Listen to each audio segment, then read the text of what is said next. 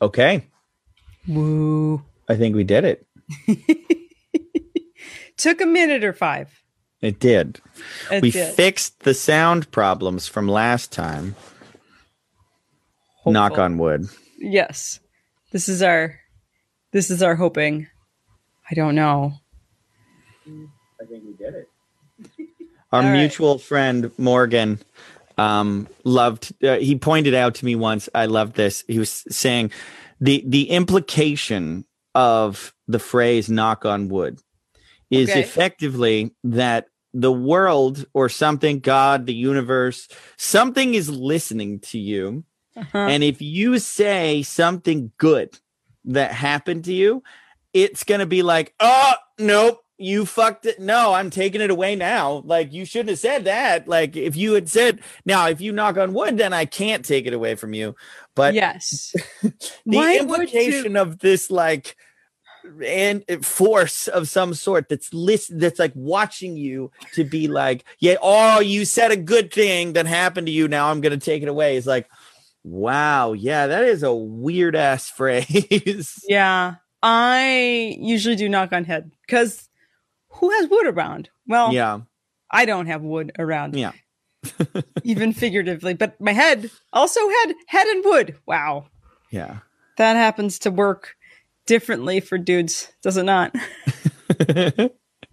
Usually I try to wood. put wood in the bedroom most of the time. Sometimes in the bathroom, I guess, but wow. Oh my gosh. So hey, this is us. We are we, and here we are. We are the Enlightened Couch Potato Show. I don't know. Are you alive? I'm like 80% alive. Yeah. Well, going from like engineer brain troubleshoot place to like, hey, I'm a person and I can communicate is really challenging for me. I used to say this when I was doing live sound for people, that when I would get into my like highly sensitive, the part of my brain that does audio engineering, it felt someone would come up and just ask me a simple question. Just lovely person, just super lovely. And I felt as though I had to like the tiny version of me in my head had to like climb some ladder, like scoot through a gauntlet of tubes and over and through and then swing around a rope or something and land into like my communication brain. And then like, what was that? And then find the words and like humanly like speak. It felt that slow and awkward, just like creep out of the old parts of my brain to engage as a human, which is probably why the grumpy sound engineer is a thing. Because I'm like deep in the recesses of this like hyper reptilian occipital animal brain plus maths of like cable connecting to like, and then somebody just, it's hard. It's very different skill sets. Yeah. I don't know why those things don't live in the same places in my brain. And they just don't. They got to keep one side, got to keep some of that stuff on the left side. Some of that stuff goes on the right side. It's just how it gets organized. Well, and my favorite moment was knowing that brain space and then being a supervisor of a whole gig and then having the sound engineer like in there, like boopity bop, boop, boop mode. And like thinking of 12 things on a list and then have a client come up and try to ask them something. And they're drooling and they're off. It's almost like that movie with the catatonia. I forget. Awakenings. Where like there's this whole world going on, but it's just in slow motion for these people. And so like they're oscillating. My sound engineer is drooling and oscillating in their world. And I was like, well, so let's give them like 7 minutes. They're in a different world right now. And I'm pretty sure we'll do that in just a moment. I can see that they're up to 20 things in Fiji on the inside of their brain. Like, what else can we work on? I don't know. Whew. Yeah. Painful. Well, you want to start the show? I suppose so. It seems like a good thing to do. 3, 2, 1. Hello and welcome to the Enlightened Couch Potato Show. My name is Nicholas Rave and this is Adrienne Gunn. And we, what do we do here in this show? We explore how to watch movies and TV for maximum psychological and spiritual development. That's our philosophy here in the Enlightened Couch Potato Show. Yes, we help you to TV deeply. I am excited because there were a couple of interactions in the world that are related to our show. For instance, in somewhat celebrity world, Gabby, what's her name? Is that her name? Oh my gosh. Oh, names. Uh-oh.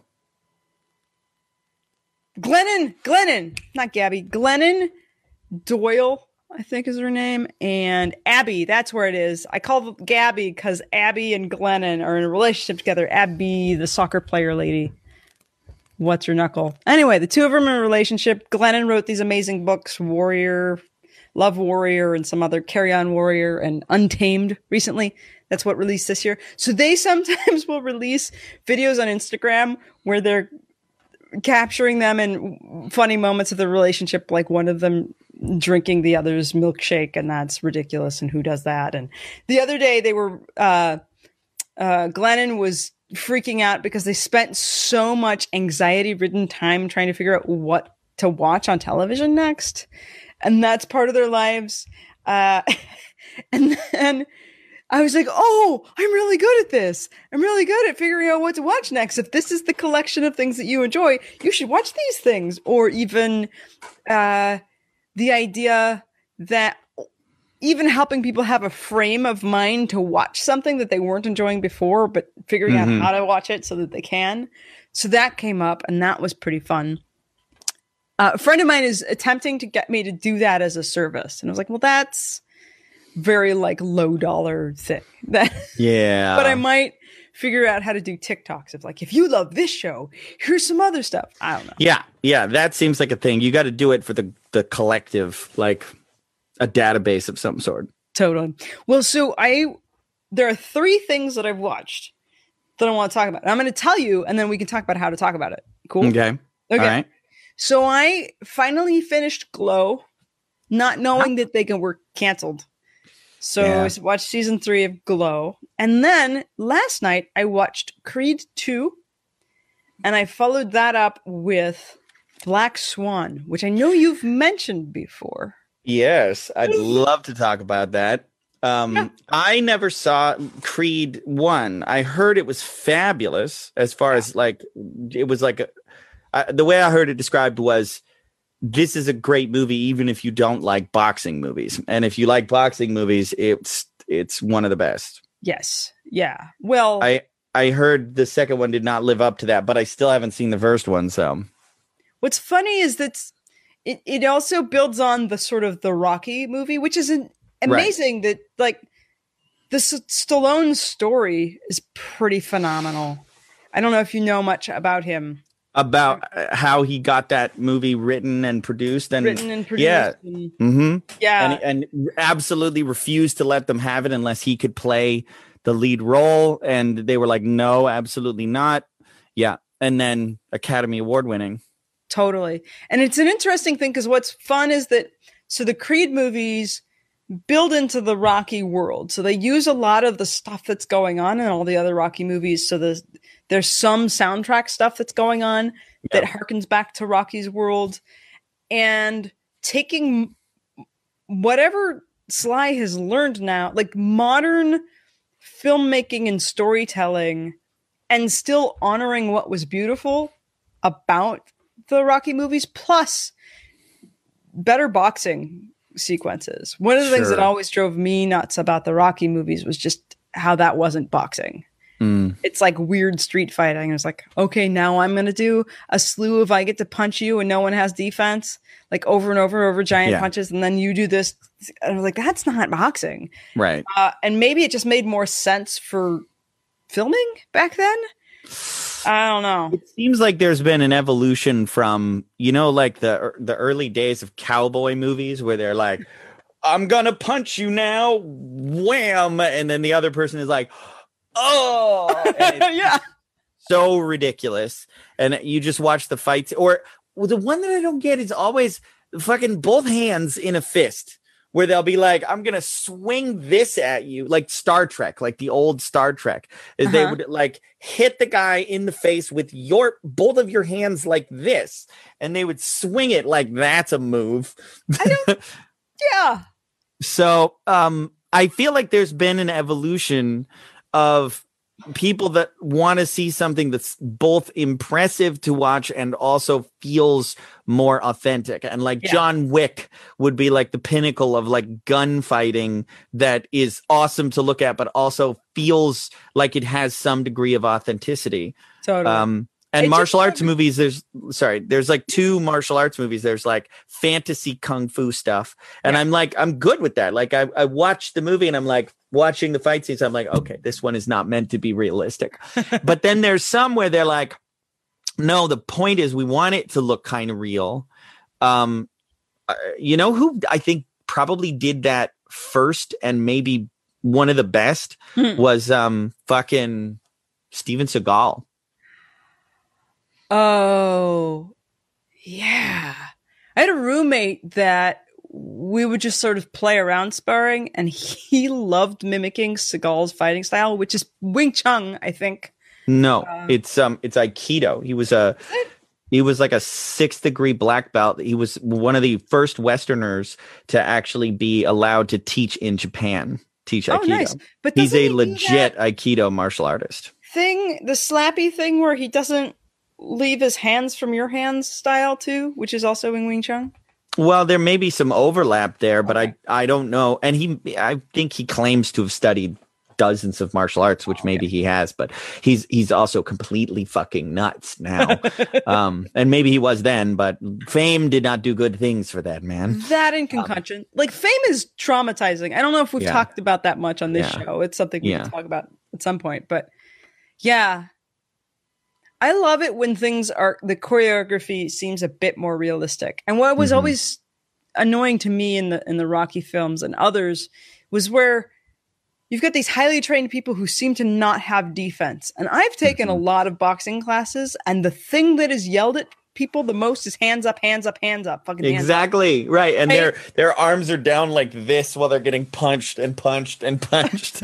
So stupid. I'm like, and I know that there are heavyweights who have a fighting style with a lower thing and they bring it up, but they're positioned in a way where they can block some shit, and to not have any blocking. Yeah. So Creed is bigger and better than all of that. And we don't have to talk about it if you haven't watched it yet. I haven't seen it, but I heard it was really good. So Glow, tell me about Glow. I think that Glow is like, it's a love letter to wrestling. Now I know that the story Glow stands for Gorgeous Ladies of Wrestling, which really was a show back in the 80s. And I do remember catching some of it. So the show is telling this story of a thing that actually happened, of a horror director, some canned food heiress. He's not an heiress. Like this guy is from canned food money, and he wants to produce a women's wrestling show. And so he finds this horror director who's like available, and the two of them do a casting call for a bunch of actresses, and then they teach them how to wrestle, and they put on this show, and they figure it out. And that's it's really scrappy, and it's funny. And I grew up watching wrestling, freaking loved it when I was little. There was a kid in our neighborhood that all of us were friends with him, mostly because he would always get the pay-per-view wrestling. You've told matches. this story before, I remember. He was sweet. He was a sweet person. And growing there are always people, before you can pick who your friends are, there are always people who are kind of sweet, and you have to like get into a mood to join them. Like my neighbor kid whenever we would play make believe, she would always be animals. And so you're like wanting to play cops and robbers, and she's the horse. And we're like, I'm not going to ride you, but cool. You'll just be like, that's the horse that hangs outside the precinct. I don't know. We got to figure it out because she's home and we need people. This is mounted police. Like it in Central Park. Sure. Yeah. So So Glow is fun because it reminds me of this beautiful, aggressive soap opera that is wrestling. And this is before like massive arena events. I mean, this is like just before Hulk Hogan years and Andre. Like, wrestling is not big money yet.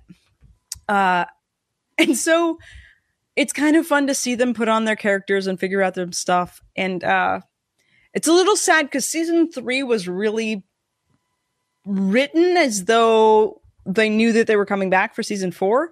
So really, it just sort of ends at this really sad, who knows what the heck is going on place. Hate that. And that's really hard. Yeah.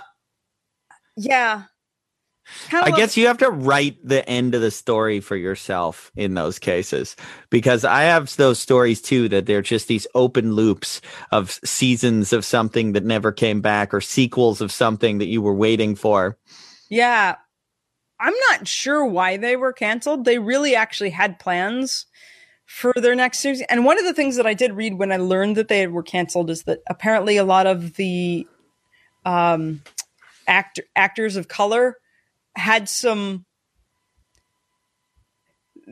challenges. Here's a weird, it's not a weird problem. So if you're playing a show that's based in the 80s and you have a lot of people of color, and one of the things that wrestling was doing like really stereotypically racist characters. And so now it's 20, mid 20 teens or whatever. And you gotta like, you're doing these roles set in a time, you're doing it, but then how do you write it in a way that you still make the characters in their real lives real and not stereotypical? And how do you dress it, and do you dress it? And how do you make it like without specifically saying, just to be clear, everyone, this is what was normal back then. How do you make like the good characters not seem like they're racist because they're allowing this to take place, where back then it was like, well, this was kind of normal. And yeah, like you can't be more woke than the 80s,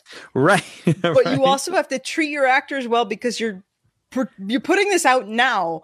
Yeah, I think that's an interesting thing to grapple with, and I hadn't thought all too much about it. I was just letting myself enjoy the feistiness of people with very little money trying to figure out how to put on something rad. And because there's no one who's really killing it at life in this show. And so that's kind of cool because everybody's an underdog and it's a big team doing a collaborative thing and doing the best with the resources that they have. And that gets me really, really excited. I have a couple of wrestling anecdotes. Sure. I never got into wrestling. It was not a thing that I watched. I remember being peripherally aware of like Hulk Hogan. So lately I have watched a couple of podcast interviews with big named wrestlers. The first one was Diamond something or other. No, I'm not going to get it. I don't know. I'm thinking of like the $1 Million Man, but Diamond. No. Yeah. So there's a wrestler. He was a pretty big deal. From what I understand, he had stories about everybody. Yeah. And he, like most of them, was in excruciating pain and got super into yoga. And now has a training. Did you see the viral video of the guy who was like walking on crutches? He was in the military. He was jumping out of airplanes, and then the video shows his progression. And then there's like the shot of him upside down. He worked with this former wrestler. He was the guy, his program. And when he emailed him and was like, I don't know if I'm going to be able to do the program. I can barely walk. And he started getting on calls with him and coaching him through the process. And that is how that guy had that journey, was because of this. I want to say it's like Diamond Dog Taylor or something like that. It's like DDT or something. I don't remember. Anyway, whatever. So that was an amazing story. And then he had Jake the Snake on there. Nice. And he told the story about somebody actually getting bit by a real snake in one of the things where Vince McMahon was like, yeah, no, this is going to happen and you're going to get hurt. And this is real. Like some of the stuff is fake, but not this. This was a real goddamn snake and it really latched onto his arm. And he had all these stories about that. And then most recently it was The Undertaker. Cool. And he was out of character. And he said, and Joe at one point was like, is it weird for you to be here like just as you? And he's like, you have no idea. He's like, I was shitting myself before I got here. He's like, it's one of the first interviews and I'm here talking to you for 2 hours as myself, just telling stories about all this. And because he was in character all the time for years. Anyway, I've been hearing those stories and like that. It's interesting to me to have a window into the world of the friends that I knew when I was little and the way they felt about it. Because you see some of the adults in these interviews talking about, oh my God, what it was like and how it's a religious experience for them. Yeah, that makes sense. On a related, go ahead. There's a lot that's very similar in the revival shows to wrestling, like stirring up the audience and getting them in on the story and the epic comeback stories, or she did him wrong, and so, or somebody stole his girl and then just getting the whole crowd into it. Man, I always think about opera. Mm-hmm. Like it feels like opera to me. Like it feels like that kind of grand epic conflicts between these, and it's being portrayed. Yeah. So on a related note, did you know that Chris Hemsworth has been bulking up to play Hulk Hogan in a biopic, and he is trying to get the 23-inch pythons, as Hulk used to say. Yeah. Oh my! I think that could totally freaking work. I hope they do it. Like, I'm curious what the tone of the movie is going to be, because Hulk Hogan's still alive, and I don't know if it's going to be the highs and the lows, or they're going to like kind of whitewash it in the same way they did with the Queen biopic. Like, to me, have you seen The Wrestler? Yeah, no, it's gritty and wow. Love them. I mean, so that hey, did I just smoothly transition into you know who directed The Wrestler? The same person who directed Black Swan. And those are two of my favorite Darren Aronofsky movies. So let's start with Darren Aronofsky is one of my favorite filmmakers of all time. Like, he's made some of my favorite movies. He made The Fountain. He made Black Swan, which I absolutely love. He made The Wrestler, which I think is a masterpiece. He made Pi, which is another movie early in his career that really stood out to me. It was his very first. I've never seen Requiem for a Dream, but I probably would like it, even though I've heard it's really hard to watch. Yeah.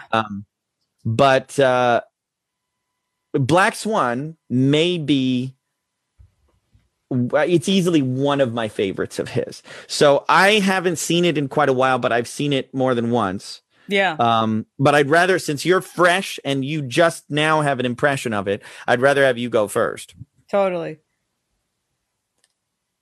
So I recall some conversation that we had where you said something about Black Swan and then you were surprised that I hadn't seen it yet. And I was surprised I hadn't seen it yet. And it's one of those movies where I'd mostly, apparently, had avoided spoilers, other than that it was like dark or disturbing and like, whoa, there was like some sort of dark mystique around it. And I actually went into, normally I try to like synopsize. Dark Swan is the story of a professional dancer who gets to dance the Swan Queen in Swan Lake. That is the synopsis of the whole movie. That is really the whole plot. And apparently, you know, if you know Swan Lake, the ballet, there's this white swan and then there's this Black Swan and the Dark Queen or whatever the heck. There's a thing there.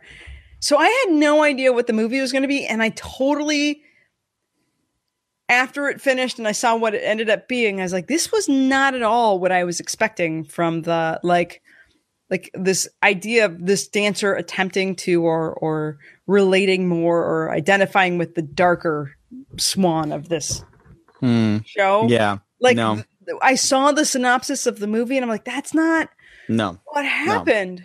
That's not what the movie is about from my perspective. Yeah. And here I really thought that I was going to watch Natalie Portman as a ballet person being quite deliciously and just growing into more and more evil. I thought it was going to be a super weird, sexually, wonderfully empowering, like cool, like vicious ballet. Because here's the funny thing.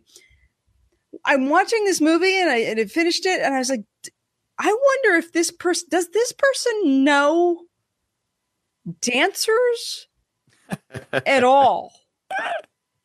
Like, there's so much not in this movie about ballet world that I'm incredibly confused. Like, maybe the director is sort of ish close to ballet world, kind of, but I'm like, did this person do any research about these people? Well, what makes you think he didn't? Okay, first of all, all sorts of spoilers. Can we just go from here forth? Yeah, spoilers. Okay, no one is as naked anywhere. That's a thing. Maybe that's a choice. There's just no wandering breasts anywhere. So wait, you're saying normally there is and there isn't in the movie, or there was in the movie?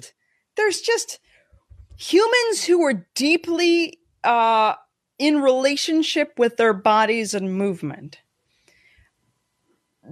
tend to, at the professional level of ballet, not be that clothed in a lot of spaces. So that's choice. That's other movies capture that. That is a thing. And so here's this particular character who's so repressed.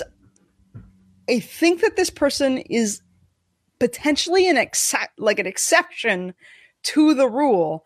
Now, like meticulous and perfectionist and OCD works at a level of success where you get to move forward, but to not have malleability in their dancing and be able to work with even small suggestions and shift, that is not someone who gets to be a professional dancer. That's someone who stops at some point or is fired or whatever. But don't you think, like, to me, like, I'm going to have to go into a little bit of my interpretation. Sure. To me, I felt like that was the point of this cautionary tale. That the cautionary tale is about, to me, what I take from it, is it's about what happens when you take your trauma into art. And then art, like, if you're using this not in a good way, like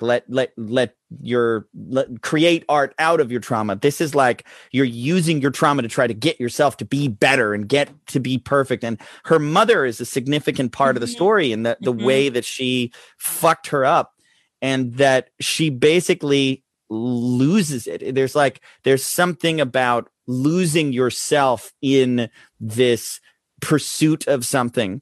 Yes. And to me, like what you're saying, like most, or you're saying everyone who would be like that would never get to that level. I don't know. I'm just very like, it seems as though this particular character has been in the company a while. There are tons of parts where you can perfectly execute things and be parts of groups. And that's potentially the story, that this character has a precision of technique that allows her to dance well in group numbers. Fine. Cool. Maybe that person survives that long and can dance professionally because they still maintain their size and technique. And so she's not young either. She's been around a while. So that by her perfectionism as a strategy, she's been repressing a whole lot of life, her own life. Yeah. And so So I was like, I wrote down in Facebook world, I was like, finally watched Black Swan was not what I expected. And a bunch of people responded. And one of the people that responded was like, they find that they don't like Aronofsky's movies because the characters do not grow or evolve. There's something that like the director takes us through some sort of journey and pokes at stuff, but doesn't have a kind of resolve. And so what I saw that, then I went to sleep, and then I woke up thinking about it again, and I was like, here's a learning that's in alignment with our show. So essentially, if I do the spoiler synopsis, there is a perfectionist professional dancer who is a bit repressed, and something triggers a darker aspect of her personality to begin to show itself in her life, which is fantastic because she's supposed to be playing this role of both a white swan and this dark swan, both motivated by different things. And there seems to be a battle between her dark side and we'll call it her light side, but I don't know that that's really a true way of, and then it's sort of a strange psychological thriller. There's hallucinations that happen, and it's a ride that's a bit tragic. And apparently the only way that she was able to fully embody or allow this dark swan to exist on stage is to this part of her had to take over her entire body and kill the other, or attempt to kill the other. Then it dances out on stage, and then she dies. So like, it's a weird freaking movie and story. And so I'm waking up in the morning, I was like, here's the thing though. If we think about Jungian shadow work, that there's this way in which when we point at stuff and we say, that's not me, and I'm not that, or we repress aspects of ourselves, our unconscious mind is seeking wholeness. So it is going to allow that aspect in you to grow so you can reconcile and like figure out how to integrate those aspects of your own self. And if you don't, it'll grow like a cancerous extra personality. And here is a parable that is the extreme of this thing. And the problem is that if you grow a part of you that you don't integrate such that you both hate each other, and like you can't kill one without killing all, right? And other shows have done this. We were talking about Once Upon a Time. The Evil Queen has a split thing that happens. Killer Frost in The Flash. There are other shows that actually do the integration and healing around this. And here is a parable about, I guess, a cautionary tale of what, I don't know if it could happen. Tends to be when people don't integrate their shadow shows up, take over their body, and does antisocial things or sabotages stuff or like pokes out in ways that make life really painful. But this one is like, oh, you've killed yourself because you didn't integrate the thing. So the comment they left about the characters don't grow. Mm-hmm. I have heard the argument made that we have become very limited as a culture in what kinds of stories we like, mm-hmm. because there's certain stories that make more money than other stories. And so those stories get supported in a sort of Darwinian way. And then sort of everything ends up being like a kind of fast food of storytelling. Like it's very easy to eat. It tastes good. It goes down easy. And then you're hungry for more. Yeah. In olden times, stories were more complicated than that. It wasn't like there's comedies and there's action and there's horror and that's it. Right. There was tragedy was a big one. And right. One of the theories around tragedy, first of all, Swan Lake is a tragedy. So Black Swan being a tragedy is a reflection of, it's almost a retelling of the ballet, the story mm-hmm. of the ballet. So on top of that, the way that I see it is, one of the reasons we don't like tragedies is when we watch someone else grow, we get the feeling of growing. And yes, part of you may be growing with them. But when you watch someone fail to grow, it puts the onus on you to grow.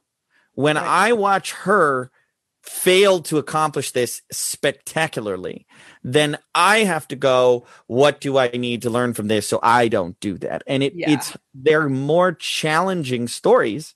And not saying everybody has to like them. Like, feel free to be drawn to what you're drawn to.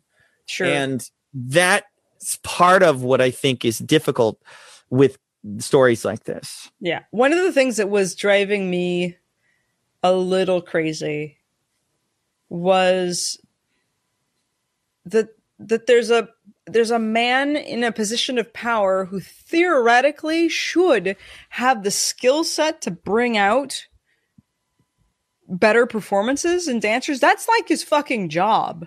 Yeah. And he doesn't give, like, certainly she could be so closed off that she can't take feedback or do something with it. But like, he has one strategy to attempt to help this dancer explore and expand and open up and embody something new on stage. Plus, none of the other people where that's literally their job to do. Like, no one had a skill set to help her embody the part that they gave her, which I thought was very, maybe that's realistic. Well, in real life, people like that don't exist in isolation. Like, you end up in you generally end up in a toxic environment that supports your own patterns of like, in a healthy, supportive team environment like that. It would be one where you are sharing openly and freely about what's going on with you. She wasn't being honest. She was like, he didn't know what was going on. She wasn't friends with anyone else there either. And she didn't share with any of them. So you're saying like someone else could have helped her. Well, not if she's so closed off that she's not sharing with anybody. His one strategy to help somebody close down, emote with more freedom, sensuality, and sexuality, was to just tell her she wasn't, and then sometimes try to make out with her and then be really disappointed that she had no idea how to seduce anyone. I was like, that's... not saying his strategies were good. No, they were awful. So in a sense, he is also caged in the same way that she is. Like, his directing is just as frigid as her dancing was. Well, it's interesting to imagine where the story goes as it continues. Like, what is his reaction when his lead dancer, who just gave the best performance ever in the history of whatever, and then he realizes she killed herself? What does that make him question about himself and his own? Like, there's a sequel about like the director. Yeah. Did you? Winona Ryder also beforehand, like, her character, who was his princess, I suppose. That's right. I forgot. Throws herself in front of a car or a bus or something. Yeah. That's two dancers in a row. Yeah. Maybe it's following you, dude. That's an interesting point. Did you know that Natalie Portman married her dance partner in the movie?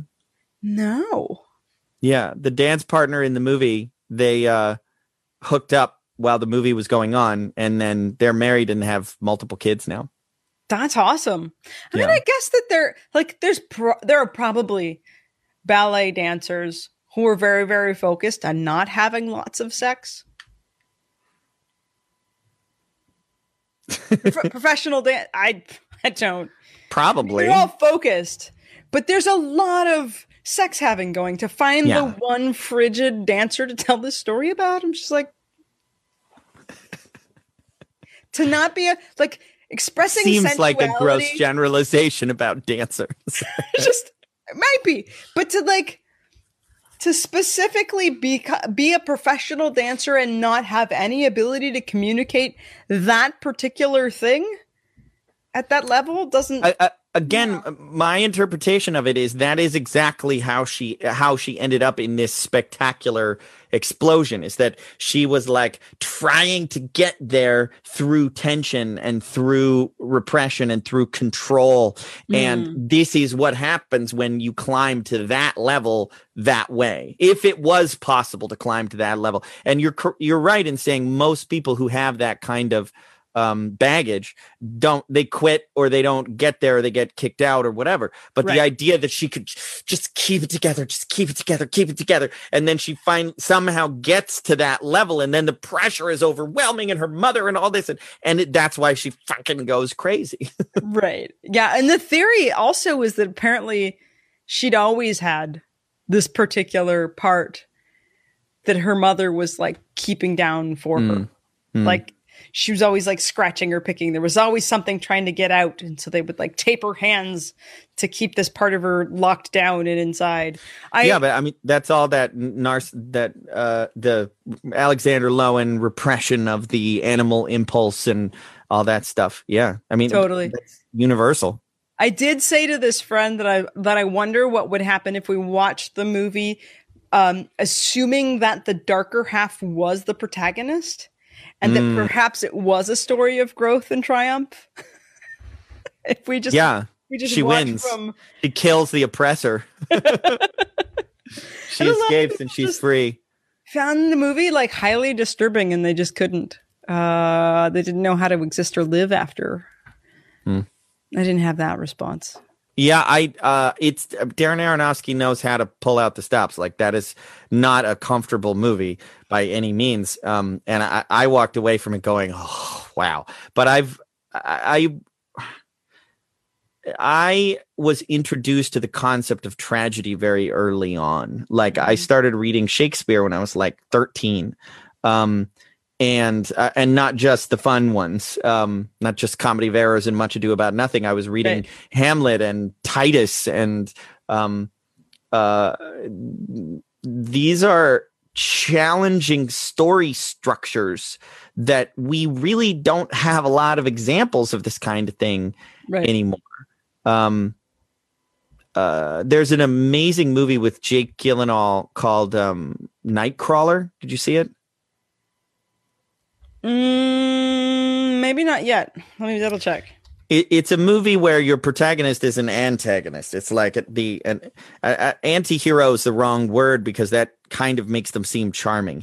It's like it starts out and he's like, you're not quite sure, but he's a little awkward and weird. And by the time you get to the end, you're like, oh my God, we've been following a fucking monster this entire movie. And then it ends. Nice. It ends as he's becoming successful being a monster. And like, these are not feel good they don't make people eat a bunch of popcorn. You're not like, this is great. And they don't, these movies, I mean, Ozark, like you and I both watched that. That's a show where there is growth, but it's almost more just like moving from one crisis to another, and they never have time to grow because the they're 100s like that. I do have. I got to wrap this up, but I do have one other thing that I started watching that I just remembered. We're still watching Preacher, trying to get through as much of it as possible. Oh my God, it's so fucking good. The climax of season 1 is so good. And then like they just hit the reset button and they're like, okay, next season, totally different show. Oh, weird. It's awesome. I'm so enjoying it. Very dark and amazing. It's like Boys, but less funny. Okay. So the other show that we just started, that I've never gotten around to is, Freaks and Geeks. Oh yeah. Judd Apatow. So I heard something. I was going through an interview series called Off Camera on YouTube. It's really lovely. Sits down with actors and directors and writers. Very unscripted, very casual conversation. It's kind of like inside the actor studio, but a little more casual and no audience of college students. Sure. they're talking about the craft and the work, and I enjoy that. So there was one where they interviewed Seth Rogen, and that one is part of what made me want to watch Preacher, because I was like, oh, Seth Rogen is really smart. Like, he's not a stoner dumbass like he plays, and he's like understands movies and stuff. Yeah. And then they interviewed Judd Apatow in a different one, and he was talking about, he asked him, like, did you know what you had on your hands when you were making Freaks and Geeks, like one of the greatest TV shows, according to them, one of the greatest TV shows of all time. And he said, kinda. He's like, as soon as I got the script and I saw the name, he was like, oh, this is going to be a thing, because he's like, that's it. Yes. Freaks and Geeks. That's who we were. That is it. So then he starts reading it, and he's like, so then he described how they made it. And he's like, how did you get this incredible ensemble cast of just these real young, actually high school aged kids to pull this off? And he said, well, they did something that I've never heard of in TVs before. They didn't write the script until they had the actors. They had a general idea of who the characters were. Right. And they went out and they interviewed people, and they said they basically hired really fascinating people and then brought them in and had them, and then wrote the character around them. And they said not that is who they are on screen, but that they looked at them and were like, who can they play? Who is that person?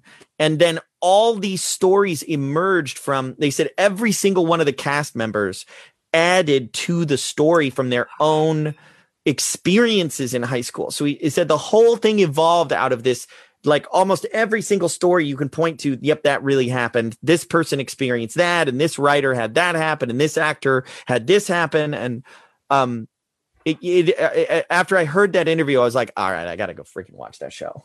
And I've watched 2 episodes so far, and I'm like, okay, yeah, like I can see why all of these people went on to be pretty big, because they're all amazing, and it's really wonderful. Nice. Yeah, I've considered watching that. I don't know that I have. Maybe I tried to watch one episode, or I looked for it and couldn't find it.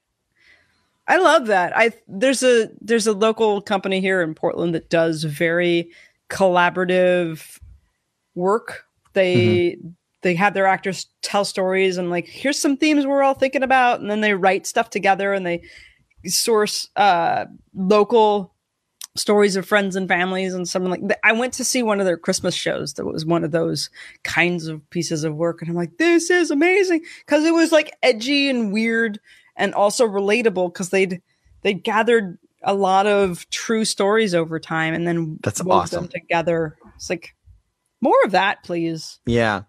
I really liked, and then they in the Seth Rogen interview, they said that when Seth Rogen and Evan Goldberg wrote Superbad, that they were modeling what happened on Freaks and Geeks, where most of that is just their experience in high school. It's just a different story. And worth checking out, by the way, if you want to go at least the Seth Rogen interview, and then check out anybody else. The Zach Galifianakis interview is also really good.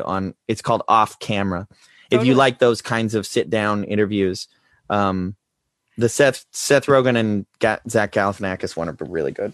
I do. I like that stuff. And the interviewer is just very, very soft, and like, he knows how to connect. Like, you can he seems like he's friends with all these people, which is a hard thing to do. That's an impressive skill as an interviewer. Nice. So I love it. Do we have homework for each other, or we're just going to come back with whatever? Well, you mentioned something about the Marvel series, but I feel like we should save that. Like sure. We should do that like as a summer project or something. Like, we'll go through all of them or something. Do I have anything on my agenda? Oh, I did watch another movie that I'd love to talk to you about for the second time. Have you seen Knives Out? Yes. It came out somewhat recently, a couple years ago. Is it the Christmas one with the vomiting? No. Hold on. Knives Out is a mystery. What is the Christmas one with the vomiting?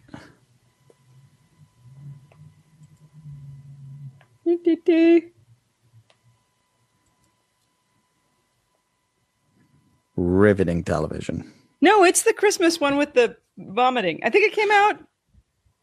Well, it's definitely it's it's not set at Christmas though. No, yes. Oh, it just came out. Okay. And I'm sorry, vomiting. Yes, she tells up when she tells a lie. Yeah, that part. Yeah. Well, we could talk about that. I really enjoyed it. I watched it the second time and was like, wow, this movie's really good. Okay, but that's not homework because watch it a second time and see if you can pick up some of because I want to talk about subliminal stuff. Ooh. Yeah. Okay. Picking up subliminal stuff specifically. Yeah, there was a lot of subliminal things that I noticed in it this time. Nice. So, okay, I'll do it. Okay, I'll watch it. I love all those people. Yeah. If you have any assignments for me, let me know. But I got to run. Okay. Okay. TV deeply, everyone. Bye.